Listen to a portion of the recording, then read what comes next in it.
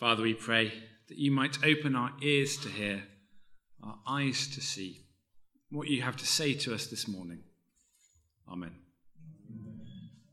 Imagine with me a sad situation. The situation of John and Jane, let's call them. After 10 years of marriage and 2 children, one dark January day, John's affair comes to light. He announces that he's leaving Jane, moving out of the family home, and moving in with his new partner, Jessica, let's call her. But he promises that he will be there for his 2 children. He won't let them suffer. They will be his priority. Jane has custody, but John has 3 slots where he sees them every week. So far, so good. He won't let them miss out, he promises. But soon, John takes up a new job. He starts working in the evenings. He can't do the school pickups anymore. He's gutted, but he won't let the kids down, he promises. He'll find a way. Then he and Jessica get married. He still sees the kids each week, but Jane notices that his mind seems to be elsewhere when he drops them off these days. They're still number 1 for him, he tells her. Soon after, Jessica falls pregnant with a tiny baby to care for. John still just about manages to see his older 2 most weeks, but he's cancelling more frequently now. But they still mean the world to him, he says. Nothing's changed. Eventually, John and his new family move a couple of hours away, nearer to Jessica's parents. He sees his 2 children once a month, maybe. He gets them bigger presents to make up for it. You're my priority, he tells them. But I'm not sure anyone believes him any longer. It's a sad story. All too familiar. And all too easy to judge, to throw the first stone at the absent dad, to assume that we would have done much better. But we all know deep down how true the saying can be, that our actions can speak louder than our words. That it is by our actions that what really matters to us can be seen. That what we spend our money on, do with our time, talk about, look at, what our minds wander to when we're not thinking about anything else, can say much more about what really matters to us than what we say when the world is watching. And the question of priorities lies near the heart of Haggai, I think. Hopefully, with the kids just now, we've got a sense of where this book falls in the big Bible storyline. Do have a read of the first few chapters of Ezra. You'll see Haggai mentioned in there, along with Zechariah. We know relatively little of the personal life of the prophet Haggai or his background. But in this short book, we get 4 oracles that God gives him, 4 messages for a people who were disappointed, as we saw with the children, a people whose lives back in the land had not turned out as they had hoped, a people who had given up on God and who thought God had given up on them. And I wonder whether perhaps we can neglect the prophets a little bit. I don't know about you. I've certainly never sat through a sermon series on Haggai. I think Jonah gets a good hearing, but we don't tend to go to the minor prophets so often. I wonder perhaps whether we think that they're all about foretelling, about either events that already happened in Jesus' first coming, or events that we can't be sure when they will happen at the end of the world. But the prophets are just as concerned with forthtelling as they are with foretelling. They're just as concerned about speaking to a current people, about their current situation, as they are about pointing forward to what God will one day do. And so these 4 messages Haggai is given are deeply relevant to this people. And though they're about temples and consecration and signet rings, as we'll see in chapter 2, they're relevant for us too today. And so today, we'll take the first of these 4 words, takes up the whole of chapter 1, and we'll see 4 things as we look at it. And the first is a life in ruins. A life in ruins, from verses 2 to verses 11. After wonderfully high hopes, things had not turned out as God's people had expected, as they felt that they had been promised. They were not enjoying living and worshipping God in a glorious new temple in the holy city of Jerusalem. In fact, they were not much enjoying life in their homeland at all. Think of the expat returning home after 30 years, trying, struggling, failing to recreate the life they once had in the land of their birth. Look down at verse 6. The harvest was poor. They were hungry. They were thirsty. They were cold. Their money was disappearing. Verse 11. There was a drought. Grain, wine, olive oil, livestock, everything was in short supply. Times were hard. Hunger was their lived experience. I wonder, maybe they felt a little bit like their ex-slave ancestors in the wilderness in Exodus chapter 15, missing the pots of meat that they had enjoyed in captivity in Egypt. Their life as God's people was in a mess. It was in ruins. And God's house, the temple, the building which visibly and physically represented God living with his people, the rebuilding project at the heart of their return to the land, that was in ruins. The project had fallen apart over a decade ago. They had never got much beyond the foundation. It was just a heap of rubble. Think of the plots of land cleared around Euston Station in London for the now cancelled Manchester leg of the HS2 high-speed train network. This house, God says in verse 3, remains a ruin. Verse 4, my house, verse 9, remains a ruin.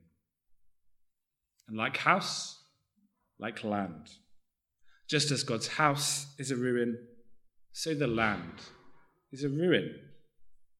Interestingly, there's just one letter different between the Hebrew words translated as ruin in verse 4, verse 9, and the word translated as drought in verse 11. It was all a mess, God tells them. The temple, the land, their life was in ruins. What sort of a return to former glory was this? And so fair enough, surely, verse 2, that the people said what God said they said. The time has not yet come to rebuild the Lord's house. This is hardly the time. There's a famine going on, a cost of living crisis. We're not long out of a pandemic.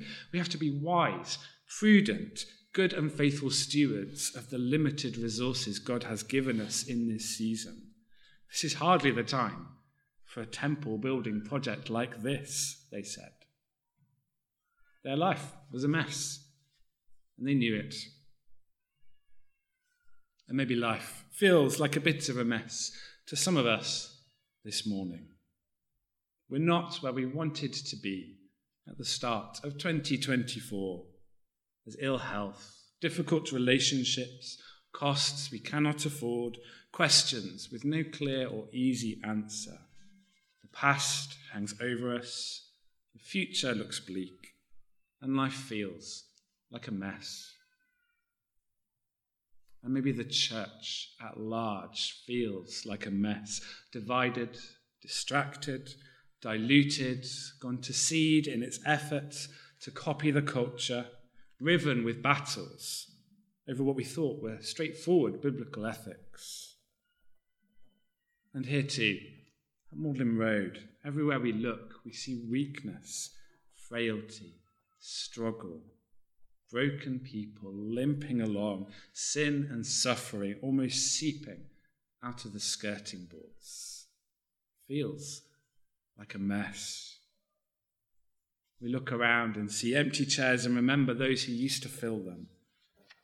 We feel overwhelmed about how much there is still to do in this building, in our community. We see ministries that are fragile, teams that seem to be shrinking. And it all feels like a bit of a mess. You're preaching to the converted, Haggai. We know what it looks like to feel disappointed, we say. Except it turns out that for these ancient Jews Haggai was speaking to, not everything was in ruins. For after reporting their words in verse 2, God in verse 4 asked them a question. Is it a time for you yourselves to be living in your panelled houses while this house remains a ruin?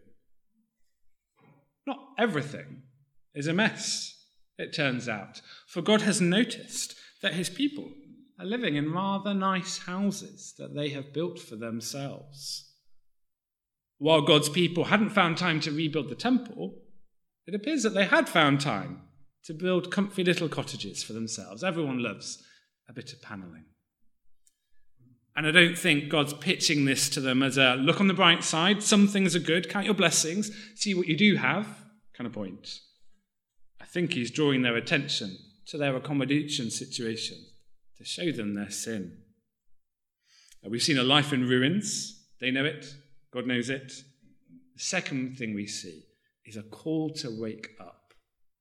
A call to wake up. Also, verses 2, the whole way through to verse 11. In verse 5, God gives them an instruction. Give careful thought to your ways, he says. He says the same thing again in verse 7. Take stock and consider. Take a good hard look at your life, the message puts it. Consider your situation, consider your actions, and ask why. Why the efforts you're putting into looking after yourselves seem to be failing. Verse 6. Why, though you plough your energy into getting food on your plate and drink in your stomach, your tummy still rumbles, and the wine never tastes that good. Take stock and consider, says God. Take a good hard look at your life. We'll skip over verses 7 and 8 for now. We'll come back to them. But why are they experiencing such hardship? Well, verse 9. You expected much, but see, it turned out to be little. What you brought home, I blew away. It's God who's brought this hardship on them. When they came home with arms laden with fresh fruit and veg and grain, God picked it up with the wind and blew it away. Because of my house, he says, which remains a ruin, while each of you is busy with your own house. Take a look, says God, at the barren fields, your empty pockets, and the pile of rubble where God's temple once stood, and then take a look at your solar-panelled houses. There's a link, says God. Do you see it?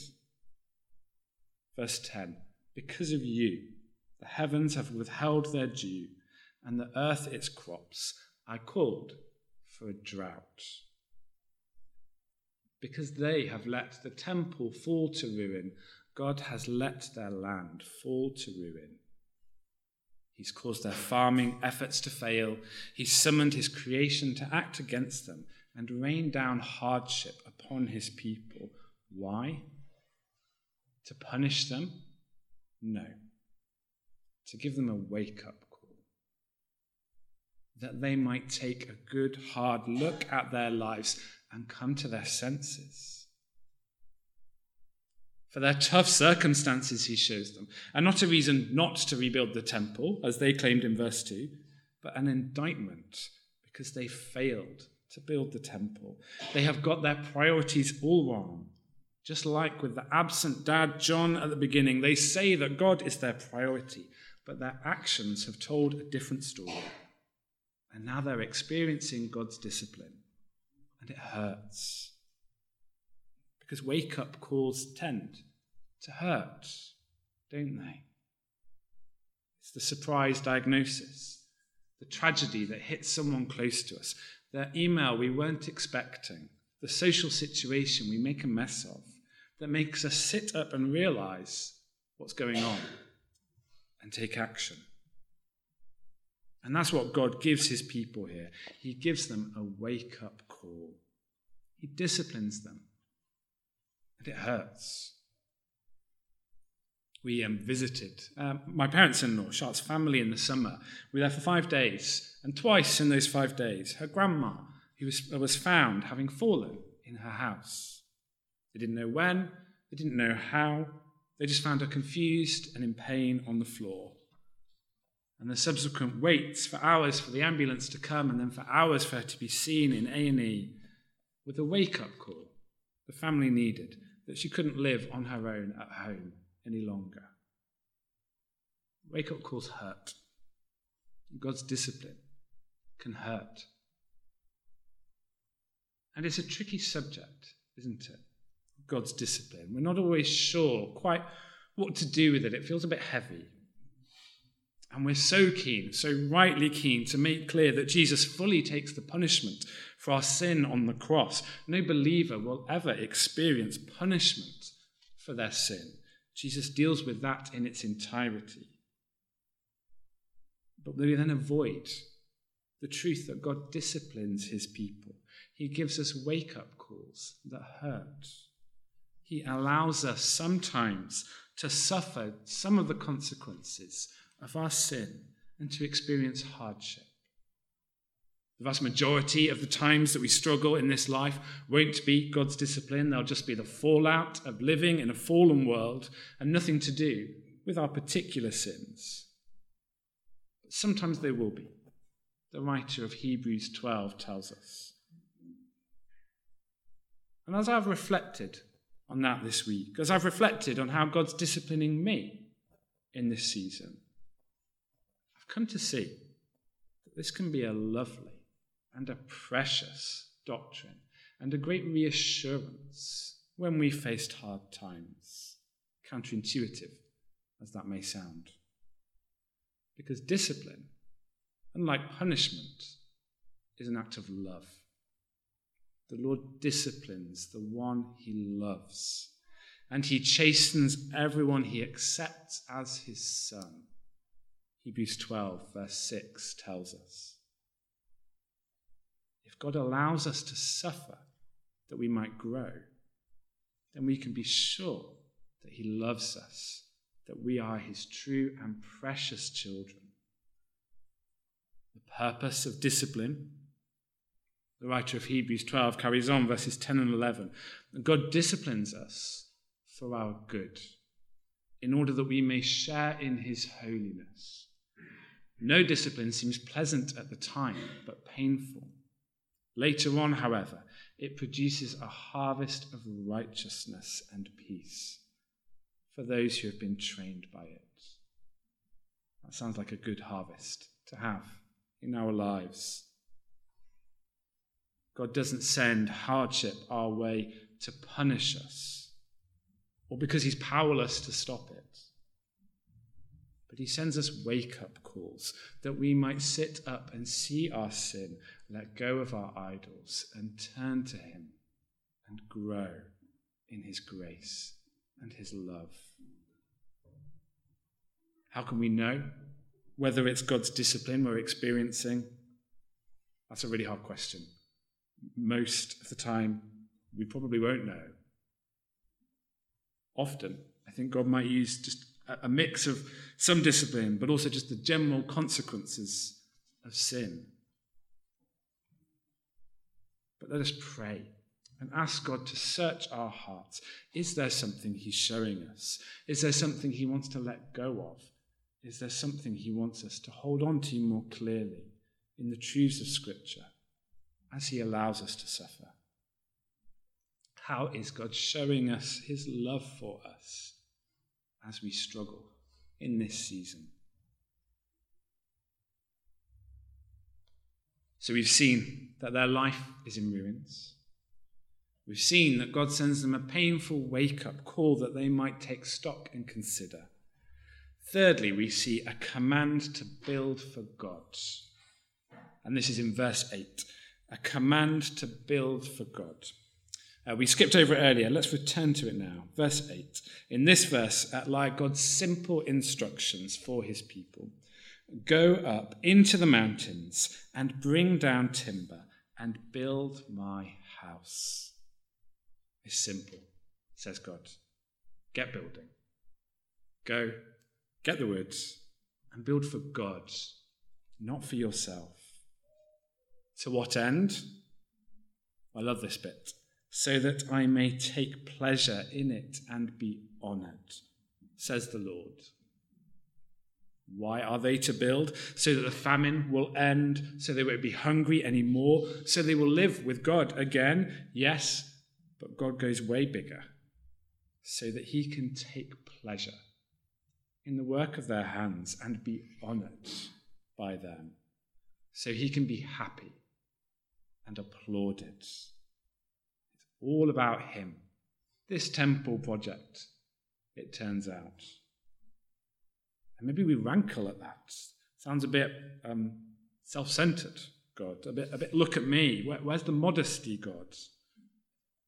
But to criticize God for this is to grossly misunderstand and underestimate who he is. For God is not a creature, and God is not a sinner. He is not just another mixed up, messed up human being lifting himself and pushing others down on his way to the top. He's the creator, not just a creature. He's the potter, not just a piece of clay. He's the one who holds the stars in his hands, above and beyond all things. He is God, and he is good. He is all good, all perfect, all glorious. He never puts a foot wrong. He never engages in a moment of malice. The motives in his heart are as pure can be. For God to seek his happiness and the applause of his creation, well, that's just good.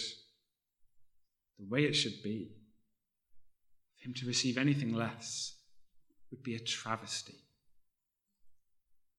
It hardly comes close as an illustration, but think with me of the Olympic athlete standing on the podium, claiming the prize, victory, a gold medal, a world record broken. Do any in the crowd say, oh dear, it's a bit self-indulgent of them to run so fast, to win like that, to let themselves be raised on a higher podium with a better medal than the others? I think they need to play it down a bit, be a bit more humble. No.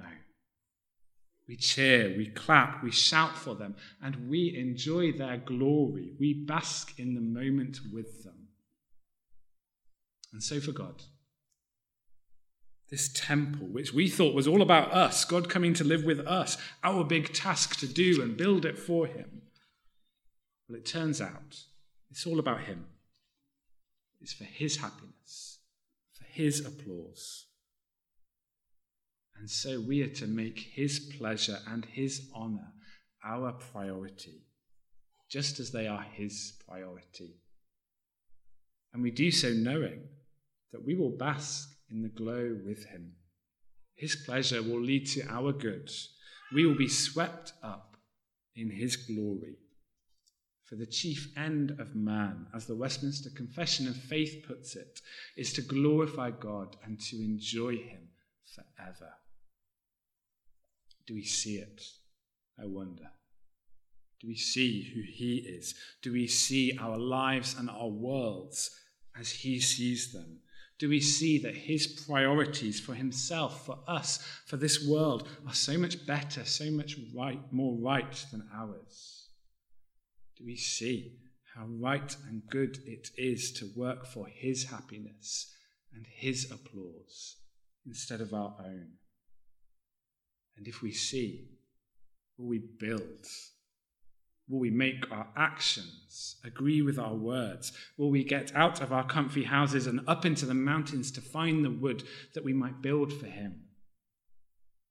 But that leads us to the obvious question. They knew exactly what God wanted them to do. They had a temple to build. But what about us? A few thousand years later, we don't need a temple building, for Jesus is our temple. His body replaced those bricks. He was God, come to live with and be glorified by his people in his physical flesh. And now he says that we are his temple. We, his spirit-filled church, are where and how he lives with his people today. We don't need a temple building. Later on in Ephesians, from what James read earlier, Paul writes, consequently, you are no longer foreigners and strangers, but fellow citizens with God's people and also members of his household, built on the foundation of the apostles and prophets, with Christ Jesus himself as the chief cornerstone. In him the whole building is joined together and rises to become a holy temple in the Lord. In him you two are being built together to become a dwelling in which God lives by his Spirit. There's no command to build in those verses. God has built. He has built us. He is building us into a dwelling in which he lives. With our New Testament glasses on, we're not the builders anymore. We're the bricks being built by God. Isn't that wonderful? And yet Paul does use the language of building to refer to us later on in the letter to the church in Ephesus. In chapter 4, verses 11 and 12, he says, so Christ himself gave the apostles, the prophets, the evangelists, the pastors and teachers to equip his people for works of service so that the body of Christ may be built up. Verse 16, from Christ the whole body, joined and held together by every supporting ligament, grows and builds itself up in love as each part does its work. And verse 29, do not let any unwholesome talk come out of your mouths, but only what is helpful for building others up, according to their needs, that it may benefit those who listen. It is God who builds the church. He is the builder with the capital B. But there's a little lowercase building role for us too. And that, according to Paul, is to build each other up as we use our gifts to serve God and to love one another. That is how we build in the church that God is building. And it can be tempting to think that our main responsibility as Christians today is bricks and mortar, keeping buildings standing and running, or bums on seats, keeping people coming, or pounds and pennies, keeping bank accounts solvent, or programs and products, keeping ministries thriving and looking good. Or we can be so focused on things that we do bear responsibility for, right doctrine, faithful teaching, good discipline, ordered services, persistent prayer, that we miss this smaller, simpler, but just as profound task that God calls us to, of building each other up, loving and serving each other with the gifts that God has given us. A new command I give you. Jesus said to his disciples in John 13, love one another. As I have loved you, so you must love one another. By this, everyone will know that you are my disciples if you love one another. That is how the world will know that we are different, if we love one another. It's not about bricks and mortar, programs and practices, the temple. It never was. It was about the hearts of God's people. It was their hearts that he wanted. And where are our hearts more clearly seen than in what we love, in what, how, and who we serve? It would have been all too easy for God's people to get the job done, to lay brick upon brick upon brick, while dreaming of upgrading their roof panelling.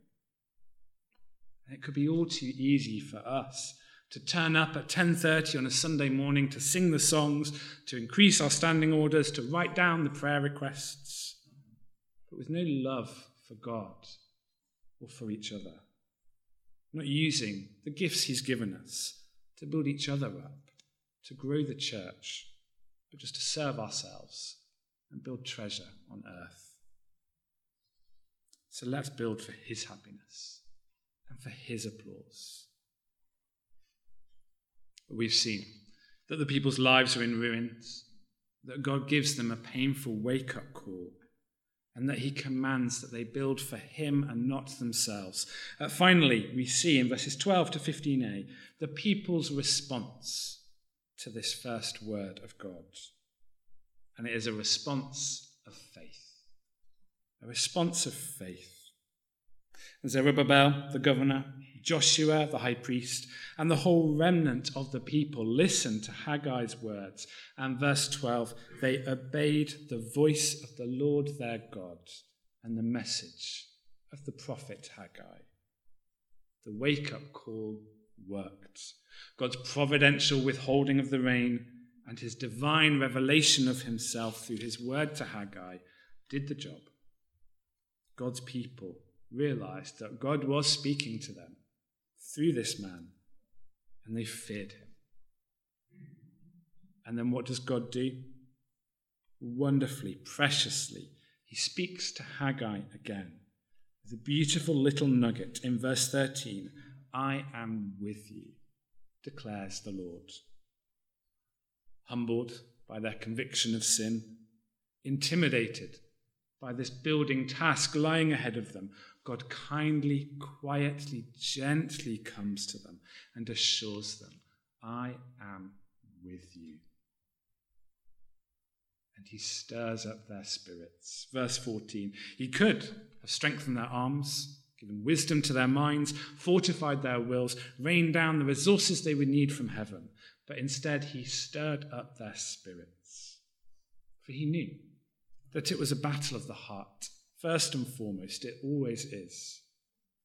And so he stirred up their spirits, not just that they could, but that they might want to do the work of building for him. And the God who had, for the passage so far, always been the Lord Almighty. Verse 2, the Lord Almighty says. Verse 5, this is what the Lord Almighty says. Verse 7, this is what the Lord Almighty says. Verse 9, why declares the Lord Almighty? That's God, the military commander, God with the sword and the shield. Well, in verse 12, he becomes the Lord their God. They obeyed the voice of the Lord their God because the Lord their God had sent Haggai. They knew this mighty God as their personal God. And then verse 14, those two names combined, they came and began to work on the house of the Lord Almighty, their God. The mighty God was the God they knew. And the mighty God is the God we know. The God who calls us to build for him, to grow his church, loving and serving each other, is the God who whispers in our ear that he is with us, that he will not leave or forsake us, that if we seek first his kingdom, he will give us everything we need. And he is the God who stirs our spirits, not only that we might be able to serve him, but that we will want to serve him, that we will long to see his happiness and his applause and not our own. He is the one who promises that we will be swept up in his glory as we celebrate the God who became a man, Jesus Christ, for all of eternity. Let's pause, and then I'll lead us in a prayer.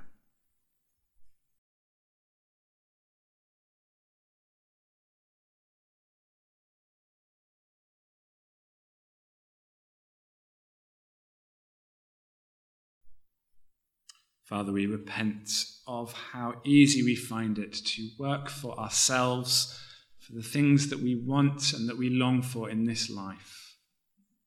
Help us to look at you, convict us of our sin, show us what you are doing in our lives, in our church, in our world. Teach us to work for you, to seek your church, your kingdom to be built. Help us to work for your pleasure and for your honour, that we might bask in it with you.